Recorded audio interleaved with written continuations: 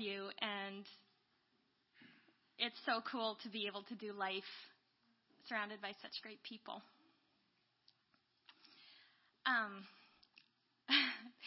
As I was thinking about actually standing here and sharing, I was thinking back over all the little things that God put in my life to make tonight happen. And I grew up with a lot of my teen years. My mom would read out loud to us, and one of the most common things not the most common, but one of a common thing was marriage and dating books. And she would just read them out loud. We went through Fascinating Womanhood like a couple times, and the classic dating book called The Rules. And later on, I read For Women Only. And I enjoyed them very much. But there were some things. It's like, how does this work in real life? And so life goes on, and you do your own studies, and then you hear about, submission and the headship order, and I just tried to figure out, how does this all work out? And it is so cool. So I've known a lot of stuff in my head, but I haven't been able to figure it out. Where does it fit in God's plan? And it's been pretty much the coolest thing of my entire existence to realize that God not only had a plan for us, but he had a plan that walks hand in hand with the abundant life that Jesus promised. Okay, so over a year ago, I started this journey of discovery. And honestly, you guys, I feel like I need to apologize beforehand because it probably should be divided up into sessions. I have this divided up into 5 parts. And for the sake of time, I'm basically going to do less preaching and just reading over my notes, because I've gone over this numerous times and it's taken over an hour. So I'm just going to basically put as much heart as I can into reading these notes. And so that is why refreshments are there, because get up, get food, get tea, stay awake, whatever. Just make yourself at home and comfortable. Okay, so let's pray. Jesus, we know that you are good. You are goodness itself. And we love you. We love serving you. We love the place that you created us for. We love the privilege it is to be your treasured possession. And I ask that you would join us tonight. I pray that your heart would speak through me. I don't need to get my words all right, God. I want your heart to speak through me.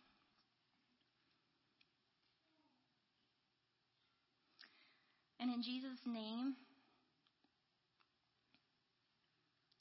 I refuse Satan any access to use any of the words that I speak tonight. These words are for your honor and glory, Lord God. And I pray that each person here would hear what you want them to hear, whether it's a phrase or truth, Lord. I pray that they would remember what you want them to hear. Open their ears in Jesus' name. We want you to be glorified tonight, and I am excited for the opportunity to glorify you.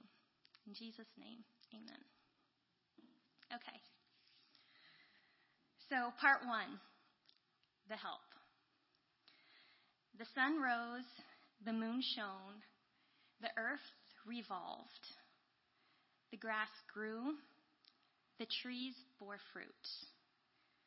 Animals walked silently through the trees, and everything was good. And so God created a perfect world, and then placed two ignorant humans inside it who had the capacity to ruin everything. So God created man in his own image. In the image of God, he created him. Male and female, he created them. Ephesians 1:4 says, even before he made the world, God loved us and chose us in Christ to be holy and without fault in his eyes. Even before he called the light into being, God saw his son welcoming his bride, and as he formed the man and woman, all the decisions he made, all the pieces he put into place was for that end. So let's dive in. What is it that makes us who we really are? We all know it's not our appearance. If we get past our preferences, our insecurities, our personalities, our hurts, our thought patterns, we realize that the part of us that only really matters is the part of us that will live forever. Now let's read the Genesis account and take note of the nouns and the pronouns. Genesis 1:27, God created man, singular, in his own image. In the image of God, he created him, singular. Male and female, he created them, plural.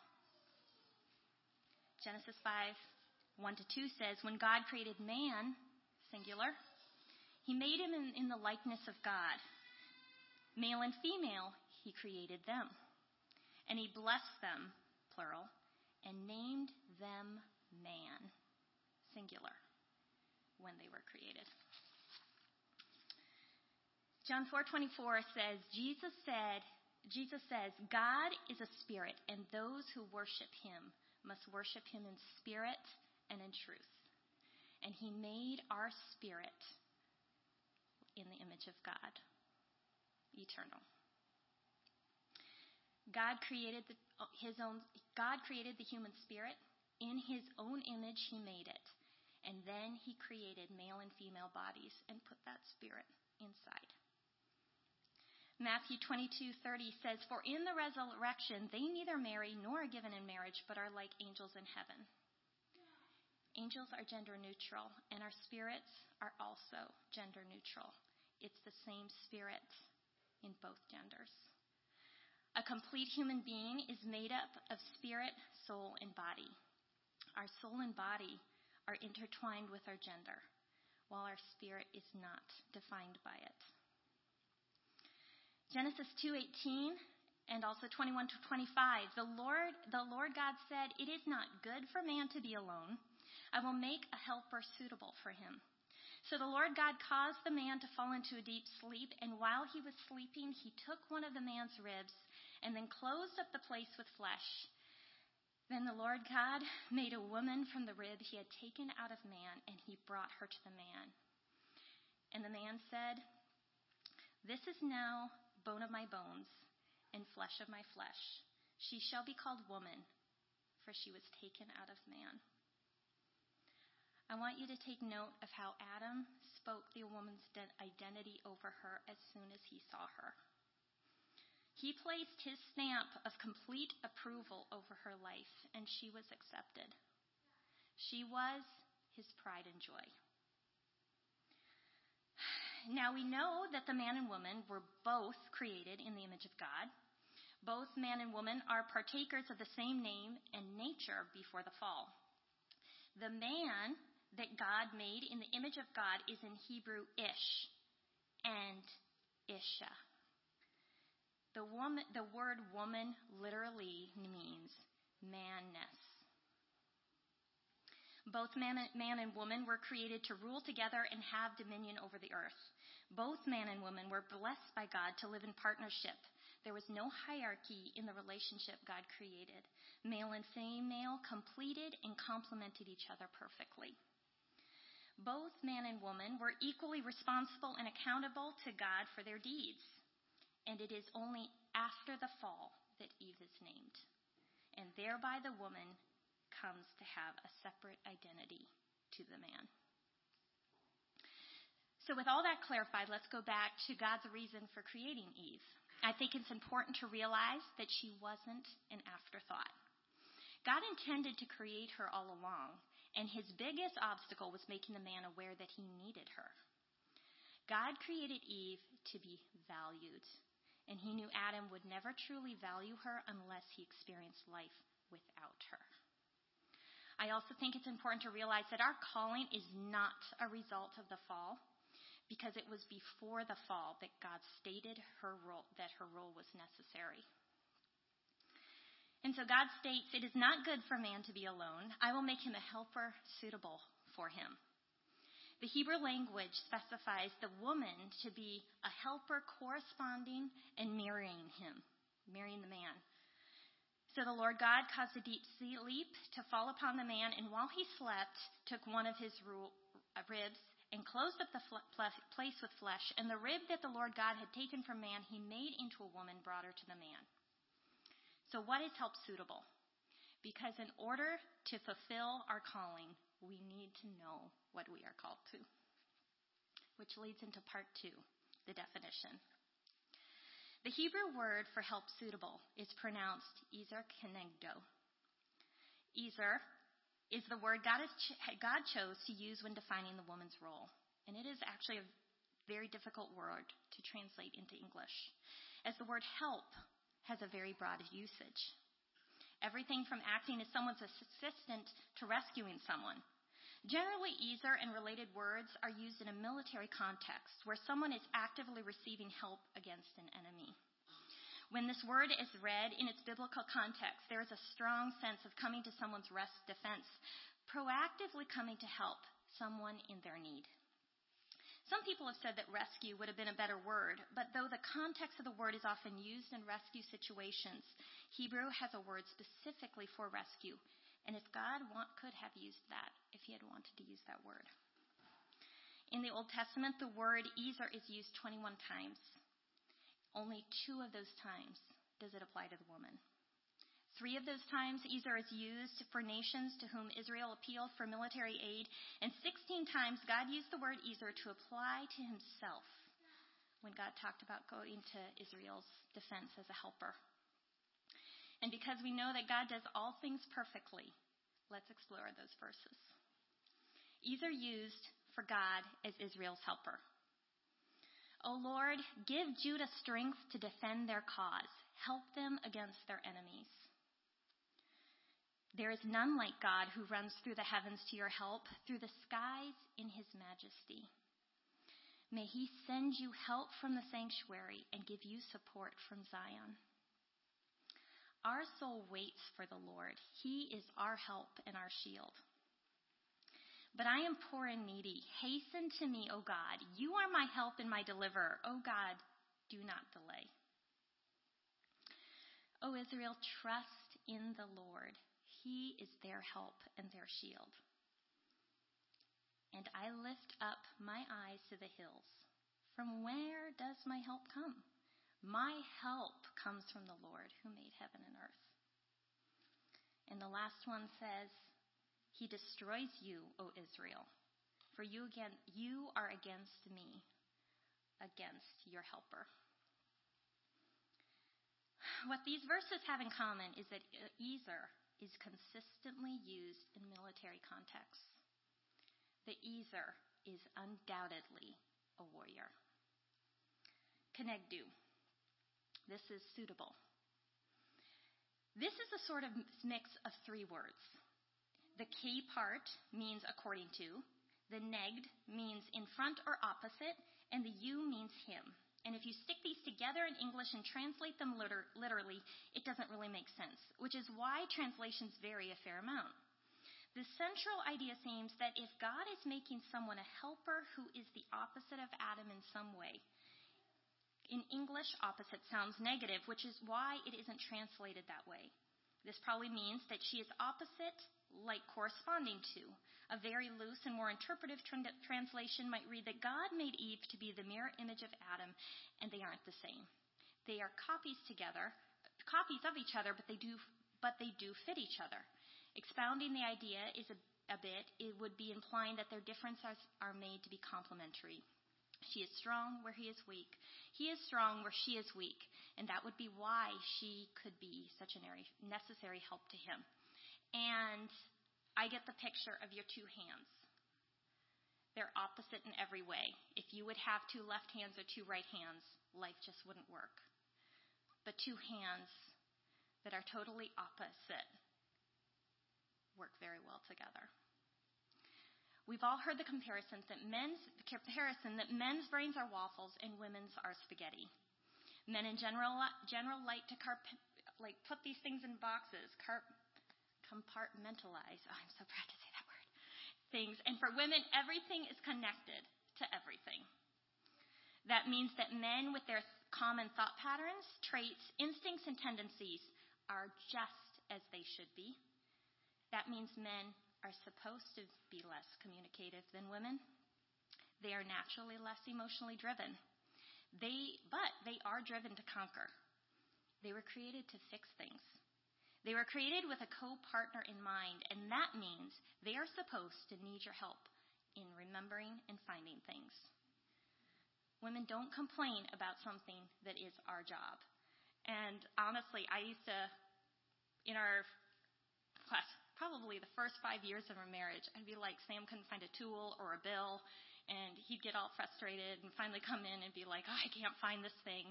And I go, and I pretty much, this is no lie, I can find pretty much anything within 3 minutes. And it used to annoy me just a little bit because it was right there, in plain sight. But they're created that way.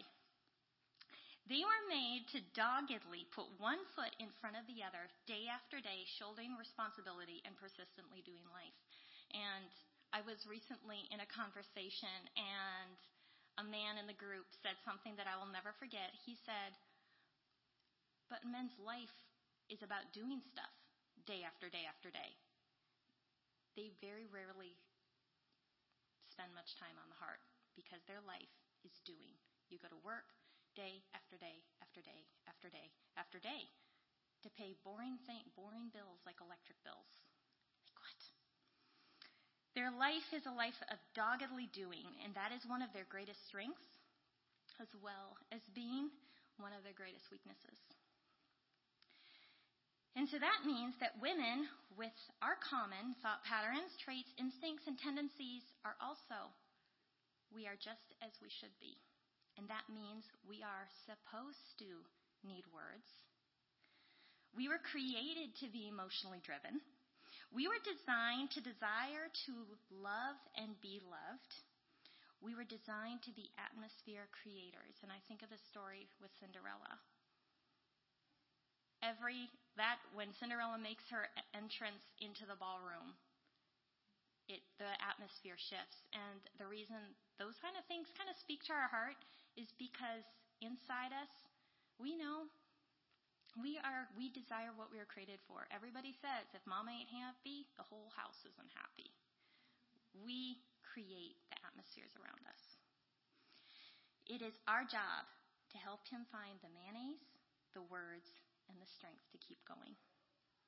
We were created to have a desire to be seen and heard, and we were created to be valued, honored, and cherished. It is said that every man is born with a question on his tongue, and it haunts him for the rest of his life. And that question is, do I have what it takes? Remember the opposite mirror image male and females are to each other? You know, Satan wants to answer that question, but I believe our differences were created to answer it. And in case you're wondering if women are born with a question, we absolutely are, and we'll get to that later. Instead of our differences working together, Satan has everything geared towards division. Movies, media, they're all classic for this. Emotional damage is sustained by both genders, and both men and women's coping patterns of avoidance and protection are being used to divide and isolate. Women stuff their emotional tendencies and try to toughen up. They feel like they need to prove that they don't need desire the security a healthy man brings. And men are mocked for not seeing the ketchup in the fridge, and they pretend they don't care. They feel inadequate, and so they have a constant sense of needing to prove something. And a lot of domination we see today is as a result of men being threatened and insecure. Now, does God have a sense of humor? Absolutely. And while it's okay to laugh at jokes and take a moment to search your heart. Because honestly, sometimes our differences are really genuinely kind of funny. But do you secretly despise him for something he was created with? So Satan's tactics are twofold. Keep women from recognizing what Ezer is, and by default, men are isolated. And to keep people threatened, shamed, insecure, to ensure that humans will try to dominate other humans. God gave dominion over the earth and the things in it, but he never gave man dominion over man. We were created to be different, and we process things differently, but we are designed and equipped to fulfill our role well. I get the mental image of two warriors trekking down a jungle path. The man keeps to the trail. He goes at a set pace. Believe me, you can see him. His determination and desire to conquer keeps him focused. He keeps his head and his bearings. He has the physical strength to overcome obstacles, and he is focused on reaching the destination. And the woman is right next to him. She is in tune with her surroundings, alert to danger, the sound of water, and is sensitive to approaching enemies. She veers in and out of the jungle around them, and she is a keen strategizer. Both are equipped in weaponry. Both are secure in the other's knowledge and skills, and both cover for each other in an attack. They have learned to work with each other, covering for each other's weaknesses and trusting each other's strengths. They aren't threatened by the other's gifts. Instead, they are thankful for them, and they count on using them. There is nothing to prove. They are one unit with one mission, because survival depends on both being strong. Now, with this in mind, let's read over the verses where Ezer is used for the woman. And this is before the fall. Then the Lord God said, "This is not good for the man to be alone. I will make him a helper fit for him." And to give a picture of what God was envisioning when he said that, I'm going to read Deuteronomy 33:29. "Happy are you, O Israel, who is like you, a people saved by the Lord, the shield of your help and the sword of your triumph. Your enemies shall come fawning to you, and you shall tread upon their backs." What do people call when they are attacked by a dog? Help. What about if a person is drowning? Help. At that moment, they are not asking for an indecisive person offering them tea on a tray. They are begging for active relief and assistance. And that, my friends, are who we are. We are help. We are answer to that cry. We are a partner to work as a team. We know our spouse's weaknesses, and they know ours, and we cover for each other. We are a co-strategizer to defeat the odds, and we are perfectly fitted together so our differences lock together to make a formidable force. We are Ezer. God never does something on a whim. He's intentional. And there is a reason why God chose the military term Ezer instead of a cozy and comfortable word that would translate as companion or encourager. Lack of good company wasn't the reason that man shouldn't be alone. Part 3, working it out. Okay, so I don't believe that Ezer only applies to married men and women. Ezer Kenegdo explains the reason why women are even in the world. It applies to your relationship to all men you come in contact with. And why? Because Jesus was single and totally fulfilled in his mission. It was he that coined the phrase, life abundantly. And in Matthew 19, he gives logical reasons for remaining single. Paul defended and even encouraged singlehood. Marriage is a physical representation of what Jesus did for his church. Singlehood is a physical representation of Jesus waiting for his church. Jesus is still human. He is still single, and he is still waiting. Marriage is a lot like having kids. Complicated. Worth it? Absolutely. But it can complicate healing in the individuals involved. Soul ties and dependence are created, and though absolutely God ordained within the confines of marriage, Satan has come in with sin and wreaked havoc. Remember that whatever God states as good, Satan singles out to destroy. This next part may seem like I'm speaking to wives, but I'm not necessarily. I happen to be married, so as I am going through this, a lot of it just applies personally to my life where I am now. But if you are single, listen with an open mind and evaluate what you've been taught in the past, your reactions, your preconceived notions, and your relationships with the men in your life. And who knows? You might need this someday. Ephesians 6:12 says, "For we do not wrestle against flesh and blood, but against the rulers, against the authorities, against the cosmic powers over this present darkness, against the spiritual forces of evil in heavenly places." And 2 Corinthians 2:11 has one of my very favorite verses. "So that Satan will not outsmart us, for we are familiar with his evil schemes." Satan can't pull anything on us. We know them. We can know them, and we can recognize them. Whatever God wants, we know the devil works towards the opposite end. But he can't outsmart us. If God says it isn't good for man to be alone, we can be assured that the devil's goal is to make sure that men are alone. And like every road we have ever seen, there are two ditches on either side. And both were created to isolate men. The first ditch doesn't surprise us at all. It's the ditch of feminism. Because Satan plays two sides of the coin, you can be sure he is trying to raise up controlling, domineering men. It is a definite spirit with an agenda of control in an unhealthy manner. I do believe, though, that the most domineering men are the most insecure, wounded, and damaged. And because they are constantly trying to prove their competence or cope with the own damage done in their life by domination. What you feel in your heart, you will project. But I'm not speaking to men tonight. I am speaking to women. And we have a job regardless of what is going on the other side. But nevertheless, there is a spirit of feminism. Jezebel, we sometimes call her.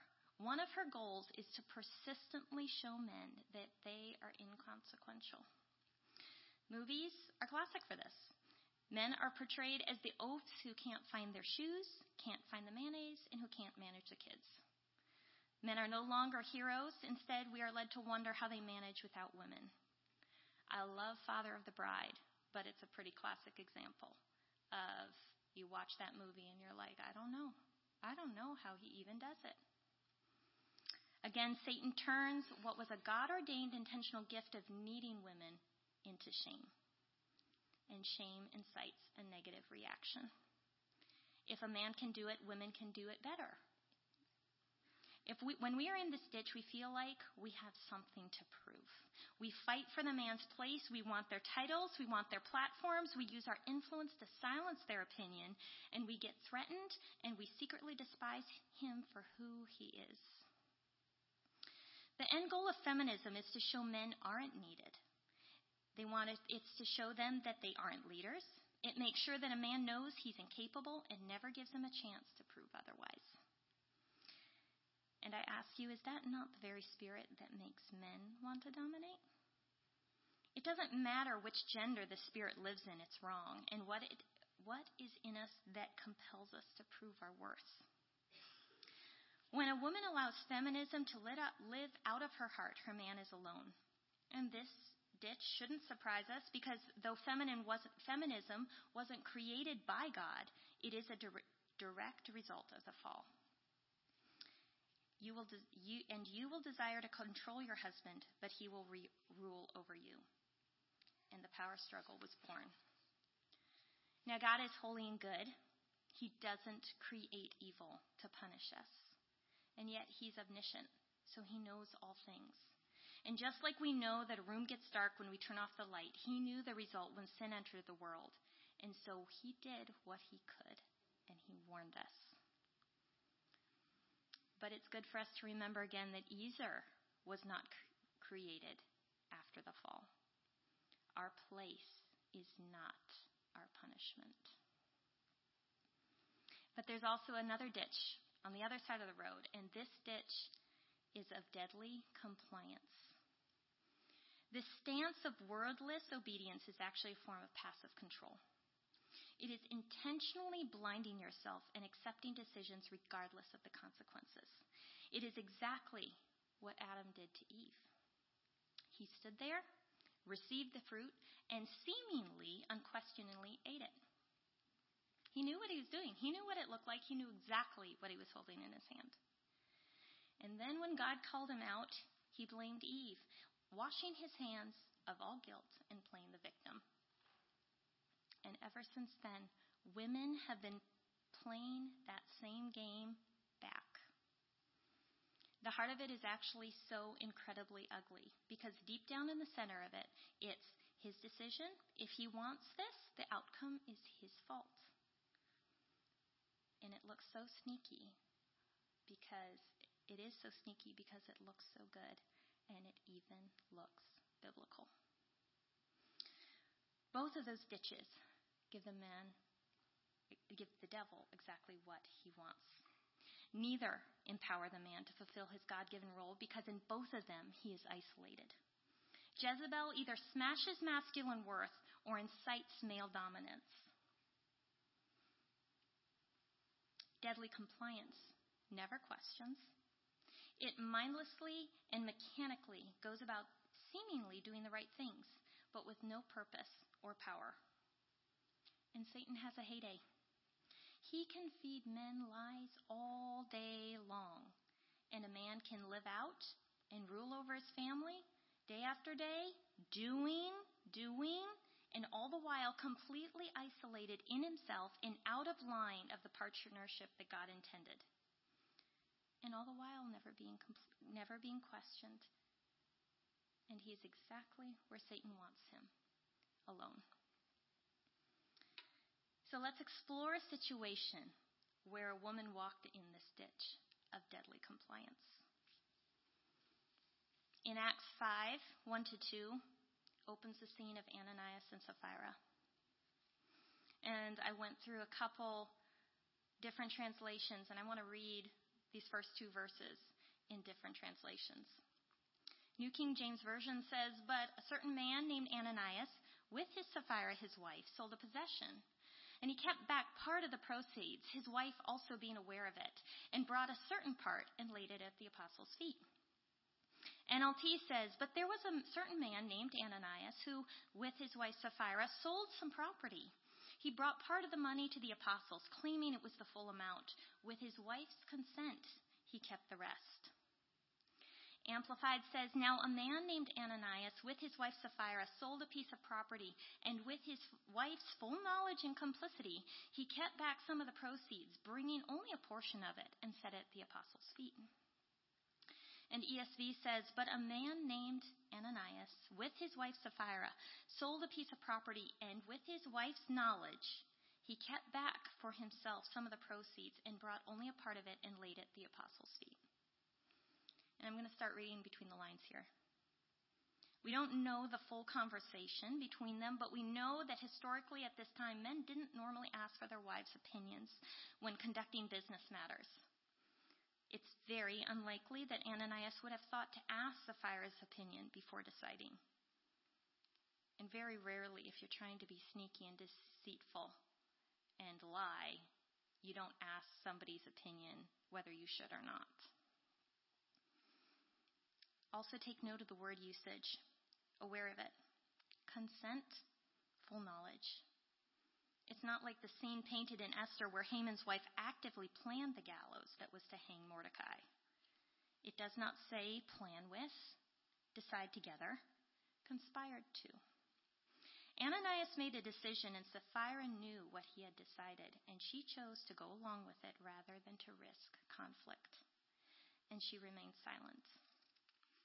She wasn't willing to be Ezer, and she left Ananias alone. But before we are too hard on her, let's just think for a moment. She probably also was used to not sharing opinions. Just that the fact that Ananias felt like he had to pretend to gain acceptance shows that he was a deeply insecure man. And insecure men often even take suggestions as a threat, let alone an outright question. There's a good chance he had anger issues, rejection issues, or perhaps he had a silver tongue that made her feel stupid. And when Peter called her and asked her if they had sold the piece of property for the amount stated, she didn't know her husband was dead. She couldn't hide behind his decision and play the victim. But she stood there and was afraid because I think she had a vision of what would be waiting for her at home if she would speak up. And so she chose her husband over what she knew was right, and she paid the price. So what should you have done? Let's explore it. 1 Peter 3:4-6 says, "But let your adorning be the hidden person of the heart with the imperishable beauty of a gentle and quiet spirit, which in God's sight is very precious. This is how the holy women who hoped in God used to adorn themselves by submitting to their own husbands, even as Sarah obeyed Abraham, calling him Lord. And you are her children, if you do good and do not fear anything that is frightening." And that's the catch. Women were created to want to be desirable to men. We crave their admiration. We crave their approval. We crave their acceptance. And we want to make them proud of us. To stand up and speak up risks all of that. But I believe that God instilled in us the gift of foresight, and he gave it to us for a reason. There is a reason why everything is connected to everything. We know. We know when a husband is losing his children's hearts. We know when he is coping with childhood wounds. We see when he is driven by insecurities or threatened by authority. We can list all the lies he believes. We often understand his motives better than he does. And we see the future and where it is leading. They say men are doers, women are feelers, and it's not by accident. All of these things are part of our calling. We were designed to see these things. For many of us, the submit and respect commands have gone so deep that we feel guilty for even seeing our husband's weaknesses. It feels easier to just ignore and agree than engage our concerns, or we allow our panic to force us into nagging him prematurely. You might see rejection ruining your husband's relationships. You might see how fear makes him control his family. You might recognize how he uses humor as a protection against vulnerability. You might see how hurts make him harsh with the children, or you may see how an insecurity keeps him from living his potential. We were created to see past the outward and into the reason behind the action. But so often, we're afraid. We are afraid to acknowledge our husband's weaknesses because we haven't experienced healing ourselves, and so we aren't sure there's healing for him. We don't know what it's like to experience unconditional acceptance, and so we don't know how to give it. We feel like recognizing his failings is somehow disrespectful. We don't trust ourselves to respond rightly to them. There is hurt inside of us that will be exposed by being honest with how we feel, and so it's easier to just ignore it than risk vulnerability. We don't know how to be okay with imperfection, and we aren't patient enough to prepare a safe place. And this is the main reason why Peter says, "Do good and do not fear anything that is frightening. But we also know that we can't tell a man anything. And let me tell you, he was designed that way. Remember how we talked about how men's instinctive responses are God-given? Men are destination-oriented. They don't see the mayonnaise in the fridge because their eyes were created to see the big picture. They are well aware the fridge is full. It's the mayonnaise they can't find. Men don't like being told what to do. In a healthy man, this makes them decisive, level-headed, and confident. In a healthy man, we women admire those traits because those traits make us feel safe and protected. But remember, just as God created men with their characteristic tendencies, God also created us women connecto. We are opposite and pertaining to, and every strength has a weakness. Men are doers. They find it easier to do than to analyze uncomfortable feelings. Women tend to be feelers. We know that everything has a reason behind it. Men are leaders. They doggedly stick to the trail. They were created to be competent, and they are threatened by too many suggestions because suggestions can sound like they aren't perceived as being capable. All these things make them the leaders God sees them to be. These characteristics in a healthy man are not our enemy. And you know what? This is one of the most remarkable things. I find it crazy amazing that our perfect God is so okay with imperfection that he created human beings with strengths and thus weaknesses on purpose. Because every strength has a weakness, and every weakness has a strength. And God created both, and then made male and female, opposite and pertaining to each other. Do you remember how every boy is born with an unanswered question burning on his heart? Do I have what it takes? And Satan's goal is to make sure that question destroys him. And though it is said that a little boy's father should be the one to answer that question, I believe that it's a woman's job to answer it again and again and again. And respect and honor is meant to do just that. Inside you is a map to help guide your husband into wholeness, into places in his life that he would never go on his own. Holy Spirit is there to help to navigate it all without him knowing. This is where respecting and submitting come in. But first, we have to know a few things about ourselves, because the next part is what makes respect and honor so powerful. And this is part 4, knowing our worth. So if every boy is born with a question, what question is a girl born with? And some people say it's, am I beautiful? But I actually disagree. I believe it's, am I accepted? Because when God went to form Eve, he could have used dirt, just like man. But instead he chose to open Adam's side and remove a rib. Adam was human. There was blood and sacrifice involved. Eve lived because Adam sacrificed his body. And when she was brought to Adam, the man verbally proclaimed her identity over her. His approval was not based on how well she performed her role, because at that moment she hadn't done anything. He approved of her because she was his.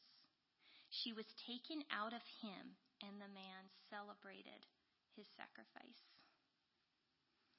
When Jesus came to earth, he left his acknowledged identity.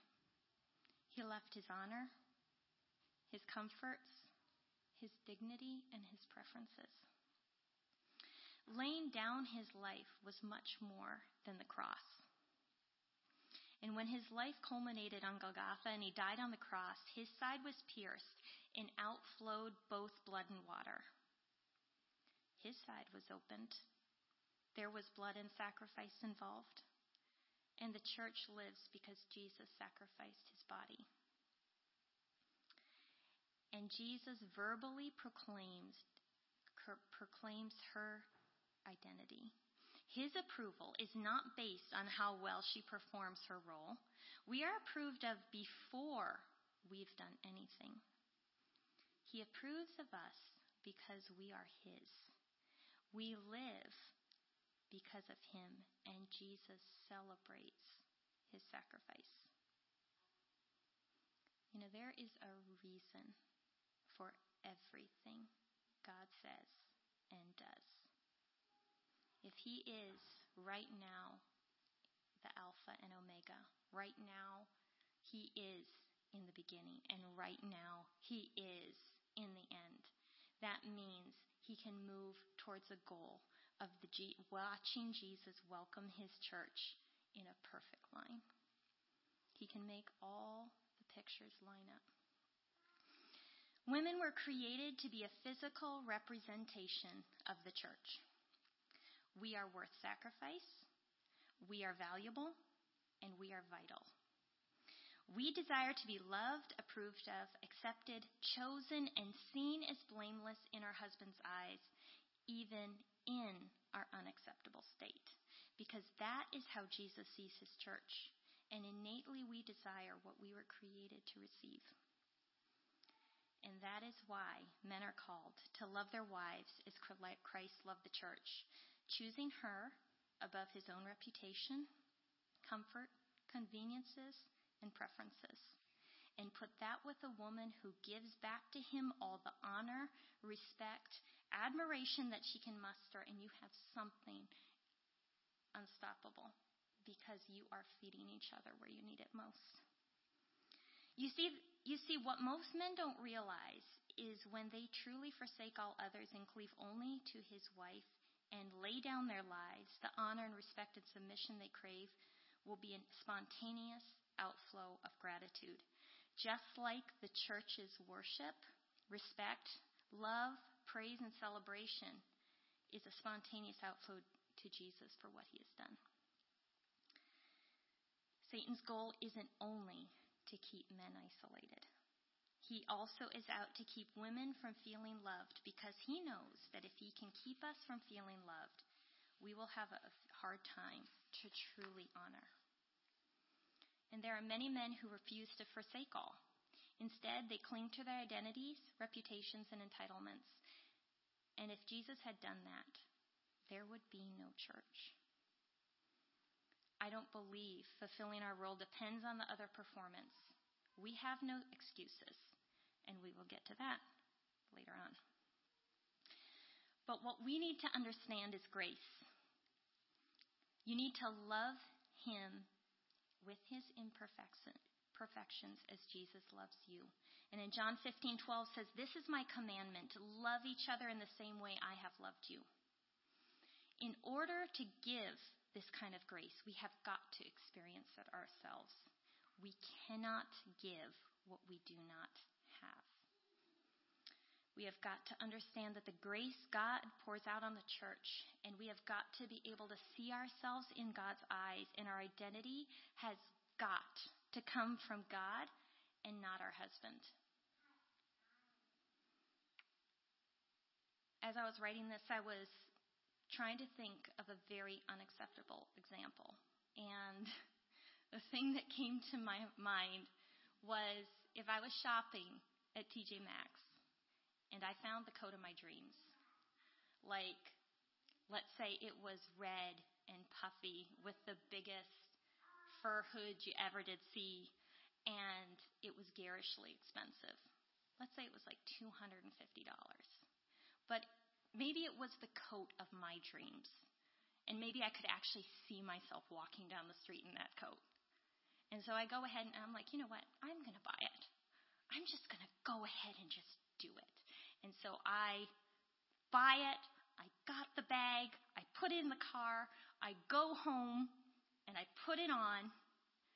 And Sam goes, "That is so ugly." That is the ugliest thing. How much did you say it was?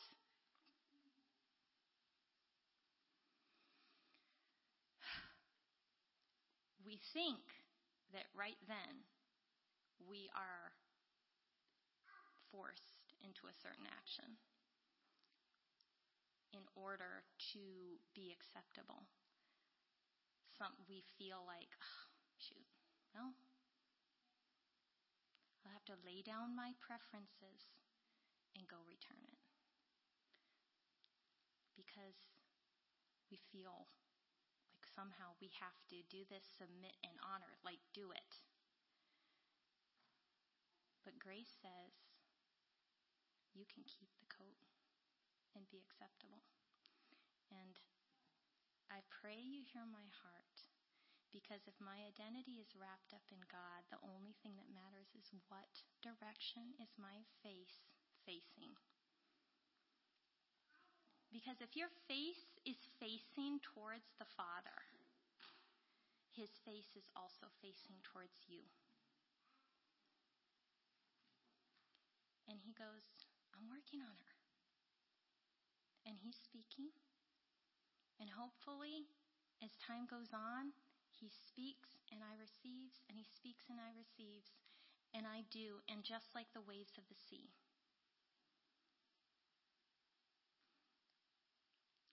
It's when we turn our face away from the Father that we can no longer receive his grace.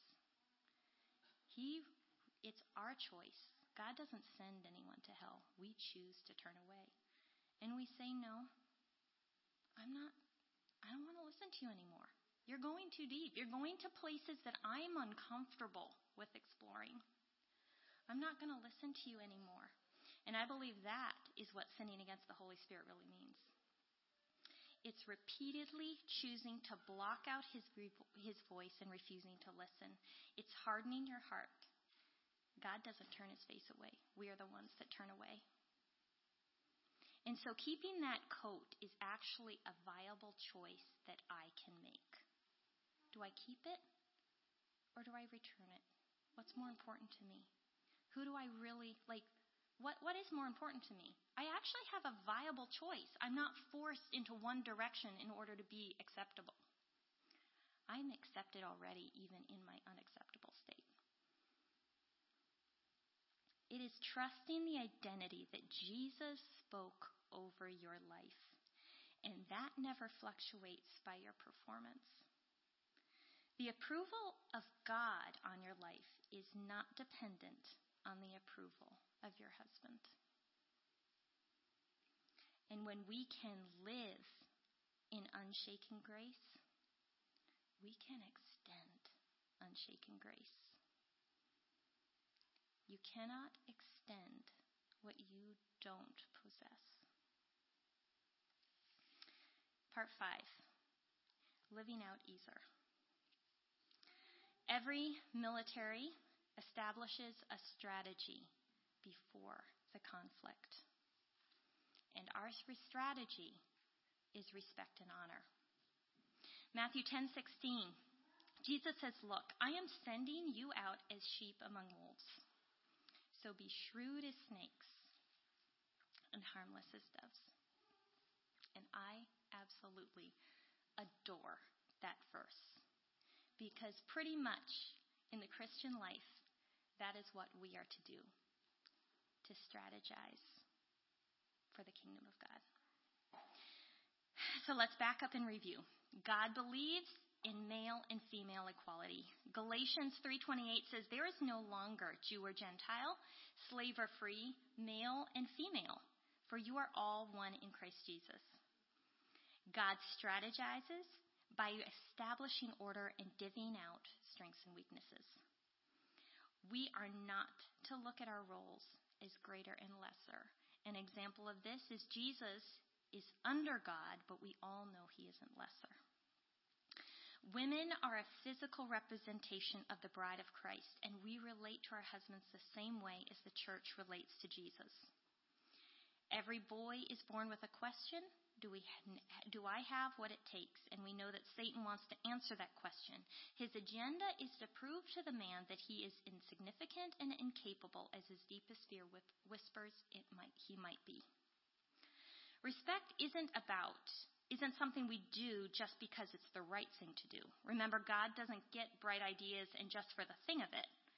He does everything with purpose.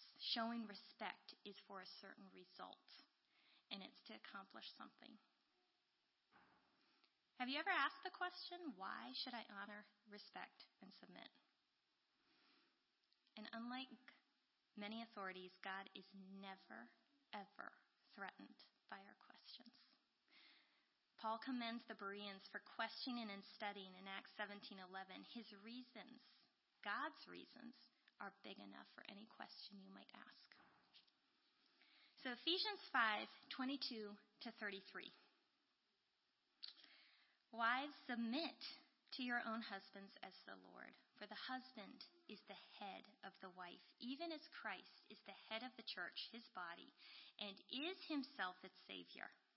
And as the church submits to Christ, so also wives should submit in everything to their husbands.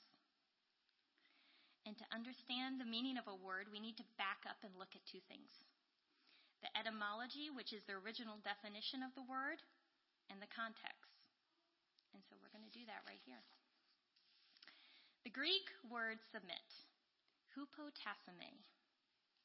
The Greek word submit is a combination of a verb and a prefix. The verb tasso could be translated as set, arrange, and order. But what we miss right away in English is that this verb was a military term for arranging soldiers in ordered formation to confront an enemy. It was primarily military language for designating, commissioning, appointing, or deploying, or assign, appoint, and arrange. The ending of the word tells us we're in the passive middle voice. So literally, we could read the verse, deploy yourself under. Now, we could read the verb as it appears in Ephesians 5:22 as place yourselves under your husband. And you might be technically correct. And then you might look, as past translators have, for something to be like subject to in order to render a verse better in better and quicker English. But immediately, you lose the military context of hupotasome, which is about forming up for battle and about deploying or stationing yourself to support. And should we even be surprised? Because if God chose the military word Ezer to define woman's role, doesn't it not make sense that he would choose another military term when assigning her the strategy? What we're talking about is not an ancient Greek word for abstract obedience, but a concrete metaphor of military support. Context of its use. This translated word, submit, deploy, is embedded within a passage that provides an extended military metaphor. Ephesians 1 begins with God's power and plan. Beginning at verse 3, blessed be the God and Father of our Lord Jesus Christ, who has blessed us in Christ with every spiritual blessing in heavenly places. Even as he chose us in him before the foundation of the world, that we should be holy and blameless before him.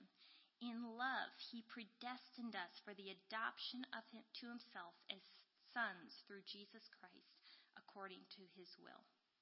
They're giving us a picture of God's active work and his end goal. We celebrate, and then it goes on to, we celebrate the fact that we are adopted in God's family. Later on, verse 9, God has now revealed to us his mysterious will regarding Christ. Okay, this is his will, which is to fulfill his own good plan. And this is Bible truth, you guys. It's right there in verse 9, and it says, this is the plan. He's giving us the reason we're even fighting, the reason we're even strategizing with him. This is the plan, okay? This is his end goal, why he's doing any of this.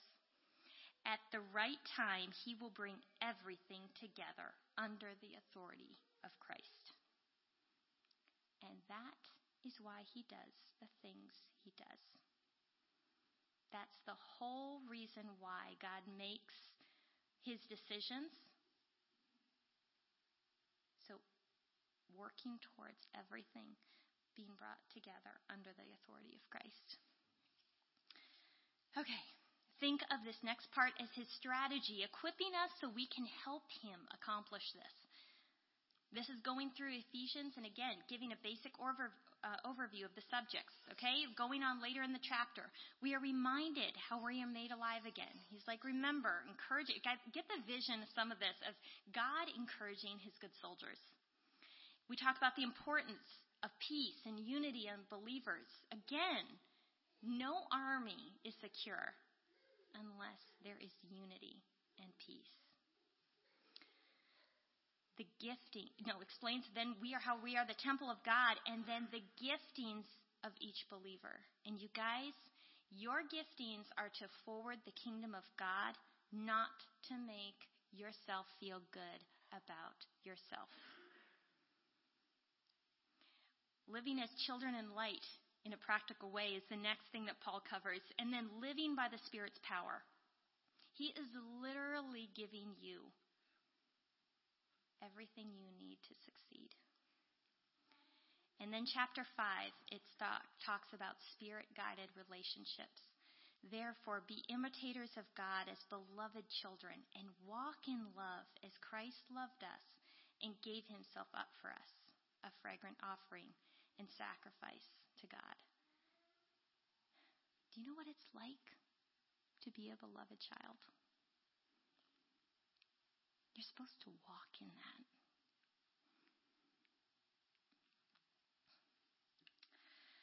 He talks about how we should walk as children of light, and then goes on to specific instructions to relationships. Wives, husbands, children, servants. And then at the end of it all, he goes into putting on the full armor of God. At the time, these letters were being written, and they challenged hierarchy, and they never supported it. Numerous times, Paul talked about how men and women are one body, fellow heirs, and husbands, and encourages husbands to love their wives as their own body. And honestly, I got funny because we all hear the jokes like when a man has a flu and he's like, oh, and a woman gives birth to like 10 babies and is washing the, But men are supposed to love their wives as their own bodies. Like, that's a whole lot of love, you guys. 1 Corinthians 11 to 12. But among the Lord's people, women are not independent of men, and men are not independent of women.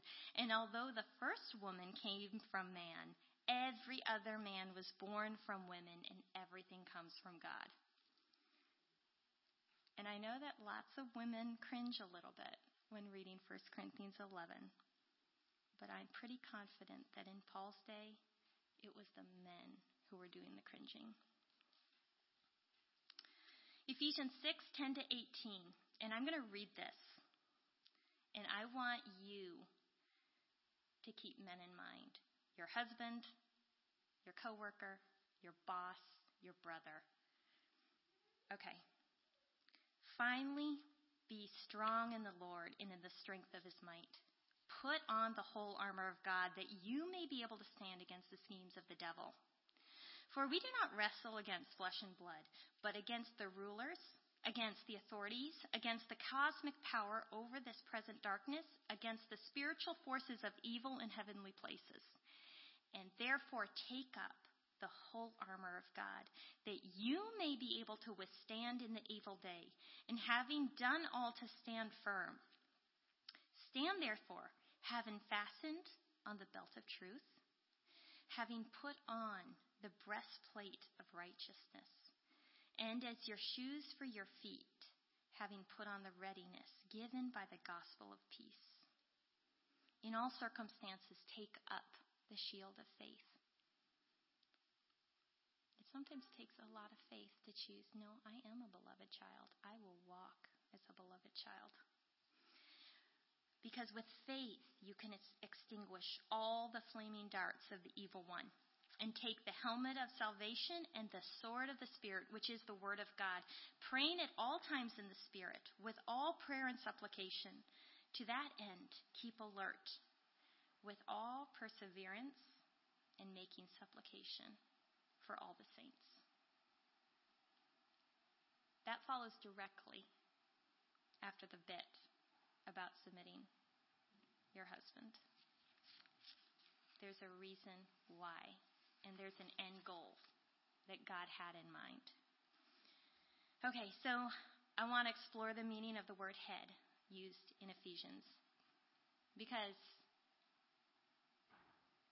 it says that man is the head of woman, just as God is the head of the church. And I want to say right now that I believe in God's order of authority. We see that authority lived out in the Father God, Jesus Church. Seth, you can go ahead and put that on the screen.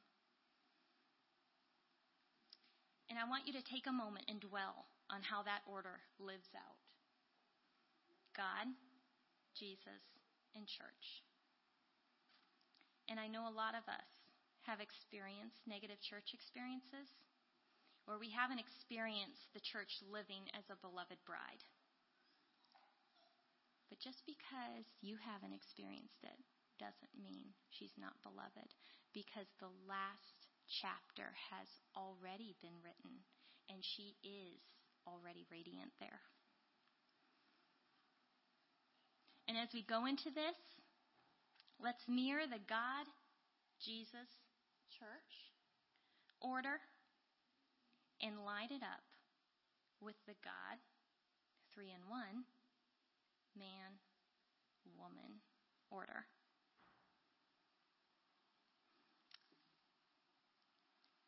So wives, submit to your own husbands as to the Lord. For the husband is the head of the wife, even as Christ is the head of the church, his body, and is himself its Savior. Now, as the church submits to Christ, so also wives should submit in everything to their husbands. The meaning of the word translated as head in that passage is a Greek word, and it has two meanings. It means head, and it means origin. A source, like the head of a spring or a head of the water or a head of the river. Do you remember how the church came to be? And do you remember how woman came to be? We don't respect and submit because man has better ideas. We don't respect and submit to him because he is always right. We don't respect or submit because it's wrong to disagree. And I want to revisit with you, why does this church submit to Christ? Because if we need to submit like that, we need to understand how she does. It's not to gain approval, where we are already approved of because of what Jesus did. And it's not our own works.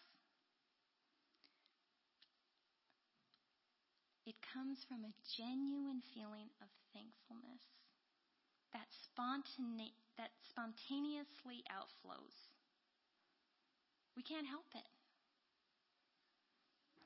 It's the least I can do. And that is how we should be submitting to our husbands.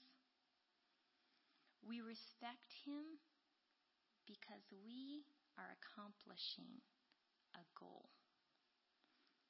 We are strategizing with God.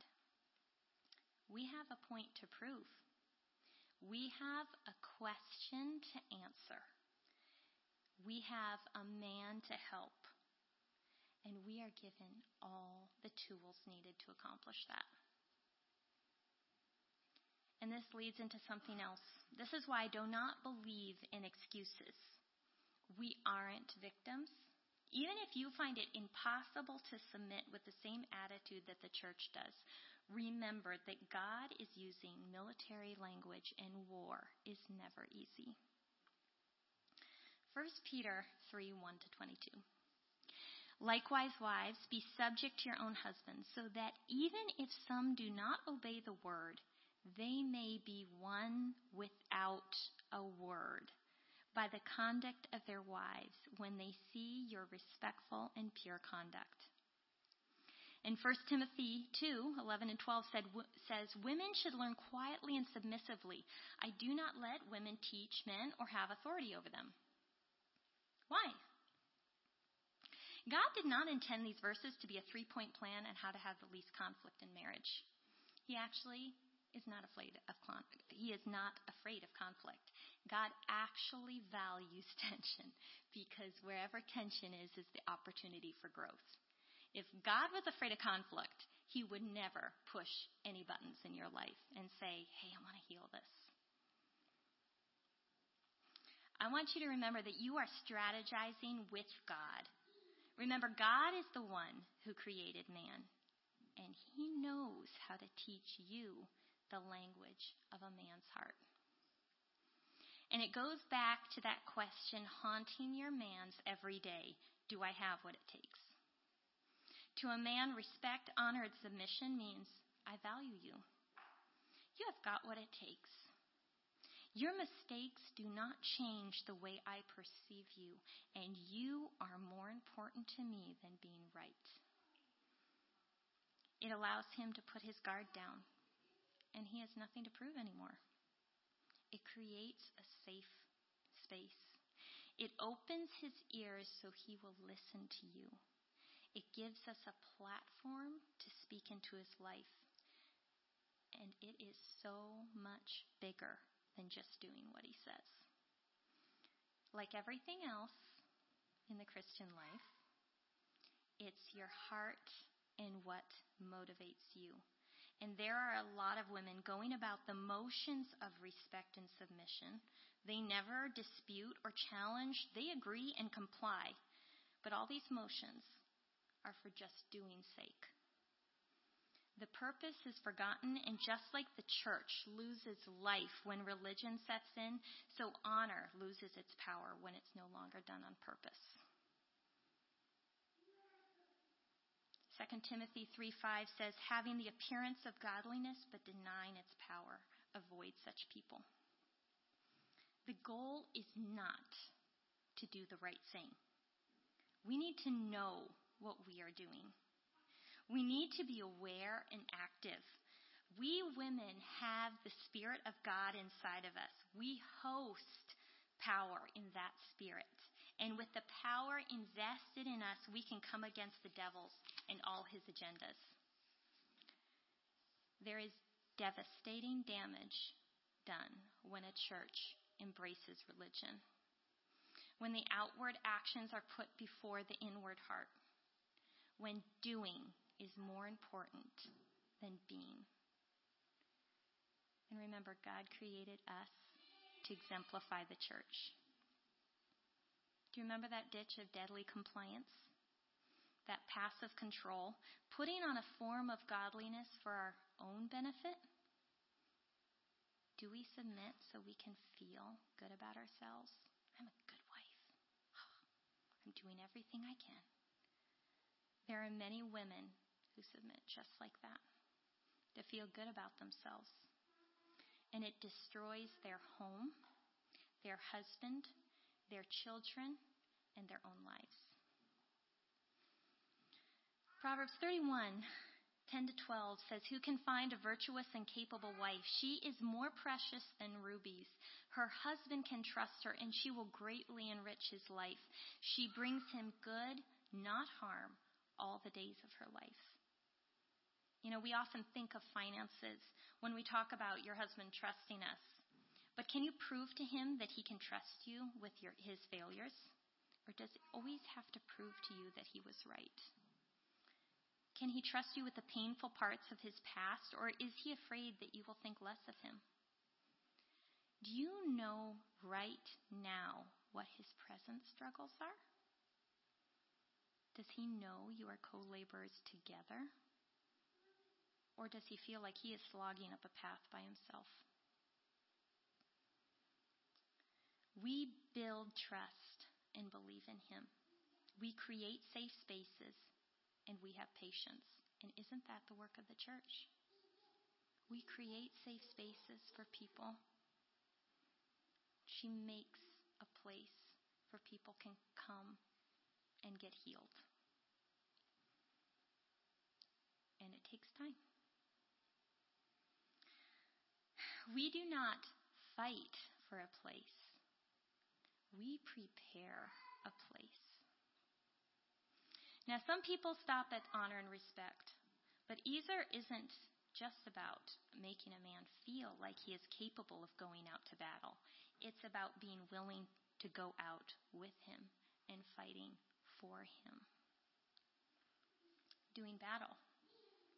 1 Corinthians 7:13 says, "If any woman has a husband who is an unbeliever, and he is content to live with her, she should not divorce him. For the unbelieving husband is made holy because of his wife, and the unbelieving wife is made holy because of her husband." And I know most of us are married to really decent guys who love God and go to church. And as women, we desire the approval, the acceptance of our spouse more than anything. And what holds us back most from being Ezer is fear. Fear of rejection, fear of criticism, fear of conflict, fear of vulnerability. Exactly what Sapphira was afraid of. Do you remember what Peter said about Sarah? We are her daughters if we aren't afraid. If your actions are motivated by fear, they are absolutely the wrong actions. So what do? You first stop and renounce fear, and you refuse to participate with it. Fear will not only affect any decision that you make, but it will make your husband react as well. Because when a woman is afraid, it makes a man go on the defensive. He will feel like you don't trust him, and he will tend to want to control, or else he will give up and stop trying. And neither stance is a response needed for healing. When you allow yourself to see what's really going on, if all you can do is stand against fear, know that that in itself does a lot. There is power in recognizing a hurt area in your husband's life, seeing for what it is, and standing against fear in your heart. Why? Because standing against fear takes the power of God. You engage the darkness with light. You are willing to accept the tension it brings. And what is the opposite of fear? It's faith. Faith knowing that God is there. It is not you and your words and your suggestions. Standing there, allowing yourself to see what is going on, and standing silently in faith before the throne of God, your husband doesn't even have to know you are doing it. He's feeling your love and respect. He is aware of your honor. Your presence means safety and warmth. Prayer is warfare. 2 Corinthians 10:4, "For the weapons of our warfare are not of the flesh, but have divine power to destroy strongholds." And Luke 10:19 says, "Behold, I have given you authority to tread on serpents and scorpions, and over all the power of the enemy, and nothing shall hurt you." Matthew 18:18 says, "Truly I say to you, whatever you bind on earth shall be bound in heaven, and whatever you loose on earth shall be loosed in heaven." We do not have authority over the man, but we definitely do have authority over the spirit world. Using our authority. First, we need to understand where it comes from. Because in Matthew 28:18, Jesus came and said to them, "All authority is given in heaven and on earth has been given to me. Go therefore." God himself is the power behind our authority. and we need to understand it belongs to us. The Bible says you are the body of Christ. Jesus is the head, we are the body, and his authority is perpetuated through the body. When Jesus rose from the dead, he transferred his authority on earth to his body, the church. And in God's mind, when Christ was raised, we were raised. Ephesians 2:6 says, "And God raised us from the dead along with Christ and seated us with him in the heavenly realms because we are united with Christ Jesus." Both the head and the body are seated there next to God in the place of power and authority right now. You are seated there right now. At this very minute, you are seated there as a beloved child with all authority given to you. You are seated in a power position, and you are his heir. Romans 8:17. And that means that everything that is his, including his authority, now belongs to you. How to use it. So you've got to understand your true position of power in order to use it. Because do you remember the verse that I read, having a form of godliness but denying the power? You got to meditate on your position in Christ until you fully grasp the revelation that you are seated with him and you are the one he moves through. Then you can use your authority by speaking out what his word says in the name of Jesus. And think about that. When you use the name of Jesus, believing that you are seated with him at the right hand of God, you are backed by all the power of heaven, and every knee must bow to that name. Jesus made it very clear that his name is the key to all authority.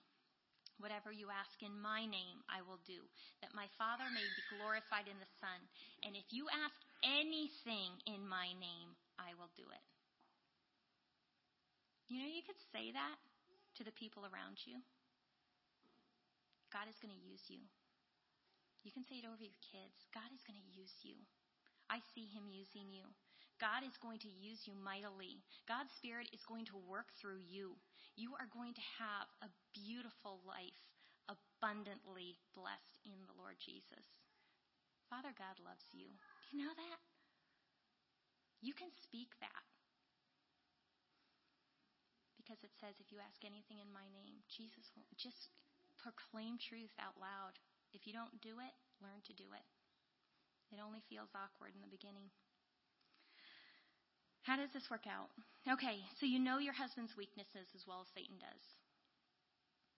You can identify the vulnerable areas and approach the areas Satan is destroying in your husband's life and come against them in Jesus' name.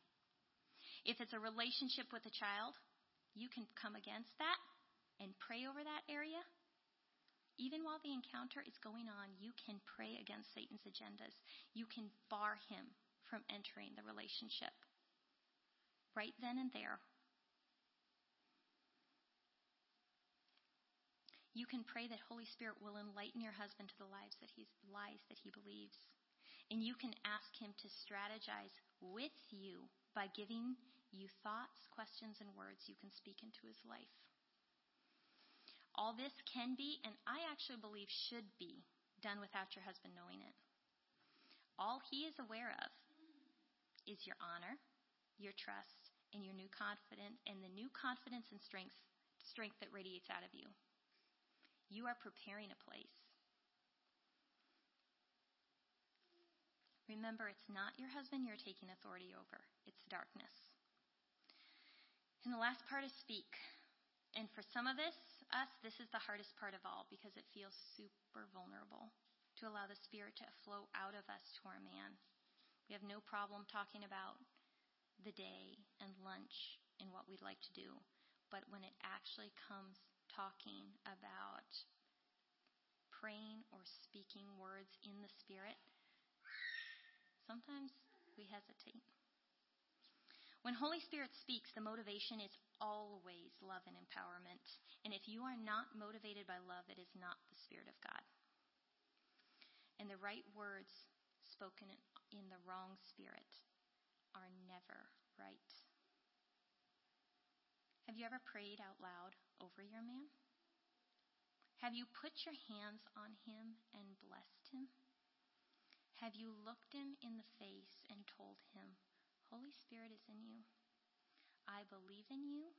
I see Jesus in you. I really love the way you related to that child. I am thankful for you. May your spirit rule over your mind and your body. Thank you for all you do for us. Are you intimidated or afraid by these suggestions? And if so, I ask you why, because it's worth exploring. And I remind you that just like Sarah, you should not allow fear into your life. And if you are holding back, it's pretty much 99.9% you're afraid.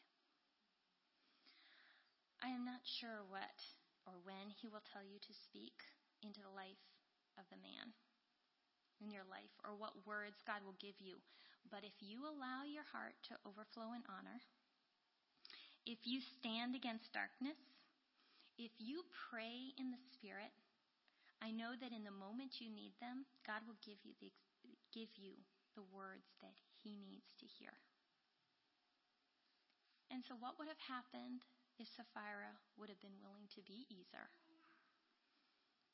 What if she would have made herself a safe place where Ananias could have voiced his insecurities, showing honor, voicing appreciation, refusing to cower, refusing to bow to the spirit of fear, and yet asking nudging questions, little by little, to guide him into exploring the places in his heart that he's afraid to go. And once she was a safe place and Ananias opened up, sharing his insecurities, she held his heart and proved his trustworthiness. And what if instead of a lecture or silence, she spoke words of faith and love, all bathed in respect and honor, proving to him that he wasn't a lesser man in her eyes, and proving to him that he isn't his worst fears. And yet when the time came, if he still decided to go ahead and pretend religious righteousness, she would have stood for what is right. And she wouldn't have lied to Peter. She wouldn't have been afraid. Believe me, you are up to this task. God has equipped you with every skill needed to be Ezer. He gave you an identity to represent in physical form the most treasured part of his life, his bride, his church. He has given you the physical characteristics to see past the physical day-to-day into the reasons behind everything. He has given you the tools and strategy you need to reach your husband's heart and fight for him. And he gives you grace, seeing you as accepted, even when you are unacceptable. And he has also given you all authority to resist darkness and fight against all those words and lies that Satan is using to try to answer that question. He has given you the strength to see it through because he promises that you can do all things through him. And I'm going to close with Matthew 16. It's pretty much my favorite. So, the disciples and Jesus cross the sea. And then the disciples start worrying because they forgot to bring bread. And Jesus says, "You not remember all the miracles I worked? Come on. Remember the loaves and the fishes? It's okay." And then, right after that, in verse 13, he asks a question. Who do the people say that the Son of Man is? And they said, oh, well, some say John the Baptist, some say Elijah, Jeremiah, some of the prophets, tossing around.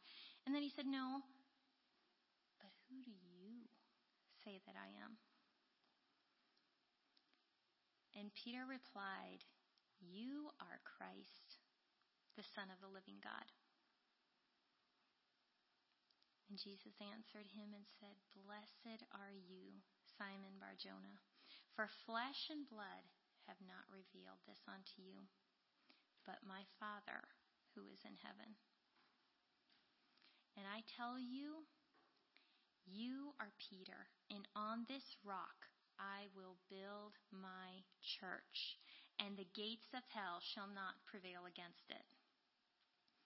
I will give you the keys of the kingdom of heaven, and whatever you bind on earth shall be bound in heaven, and whatever you loose on earth shall be loosed in heaven." And I believe that we can take that verse literally. Jesus will not only provide the daily bread, the daily grace, your daily faith, but he has given you the keys. Do you remember that we embody the church? And the church has all the strength and more needed to come against hell's gates. And those gates have to fall in front of the church. We embody that church, you guys. Any lie, stronghold, or struggle the man in your life faces cannot withstand an ether. Do you understand why Satan tries so hard to make sure we don't understand what ether is? The gates of hell cannot withstand us because we are equipped and fitted for this job.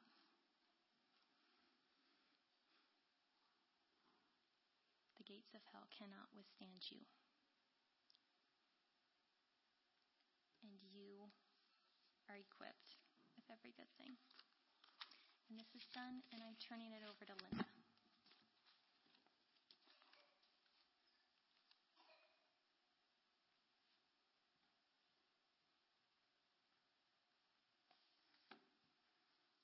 Thank you so much, Kate, for sharing and all your hard work in preparing. I know you put hours and hours of study in that. Can we just give her a hand for all her hard work?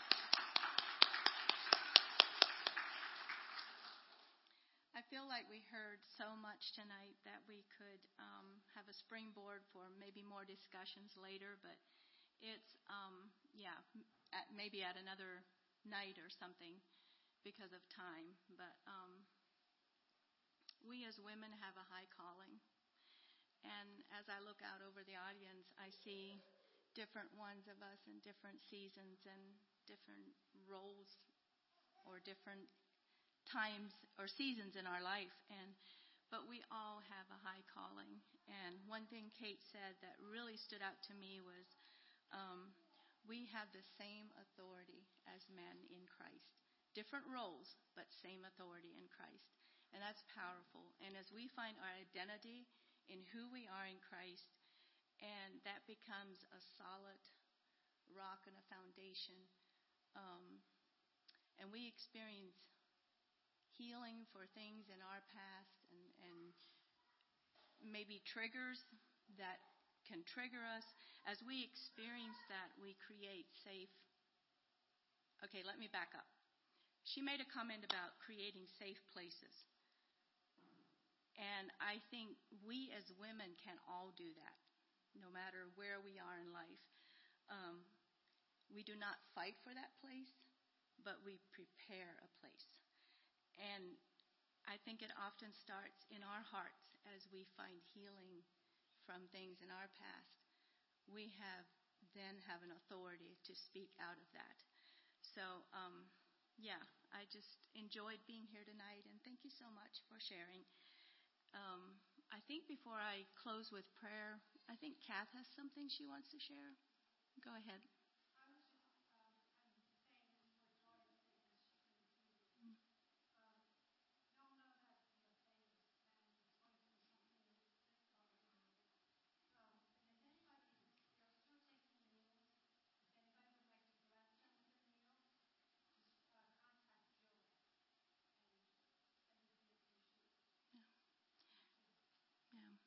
wonderful opportunity to just show a little bit of love and support and care. Yeah. I have been tremendously blessed and moved as we've been there a number of times now. The family has rallied around her and loved on her, and just, yeah, it's very touching to see how they're coming together as a family and God is moving in their lives. Okay, I think I'll just close with prayer, and maybe we'll visit this some more another time. Father, thank you so much for who you are. Thank you, God, that you're right, you're good, your word is solid, and you are faithful, and you have created us for a divine purpose. And I pray, God, for all these ladies, God, I pray that you would just pour out your anointing on each one of their lives, and you would fill them with your spirit, and God, that we would be an influence in our lives to those around us, whether it's our husbands or our families or friends or church or whatever whoever we are around. God, I pray that we would be an influence of your love and your love and your forgiveness and your grace. And God, would you just use us for your honor and your glory? Thank you so much for who you are. In Jesus' name, amen.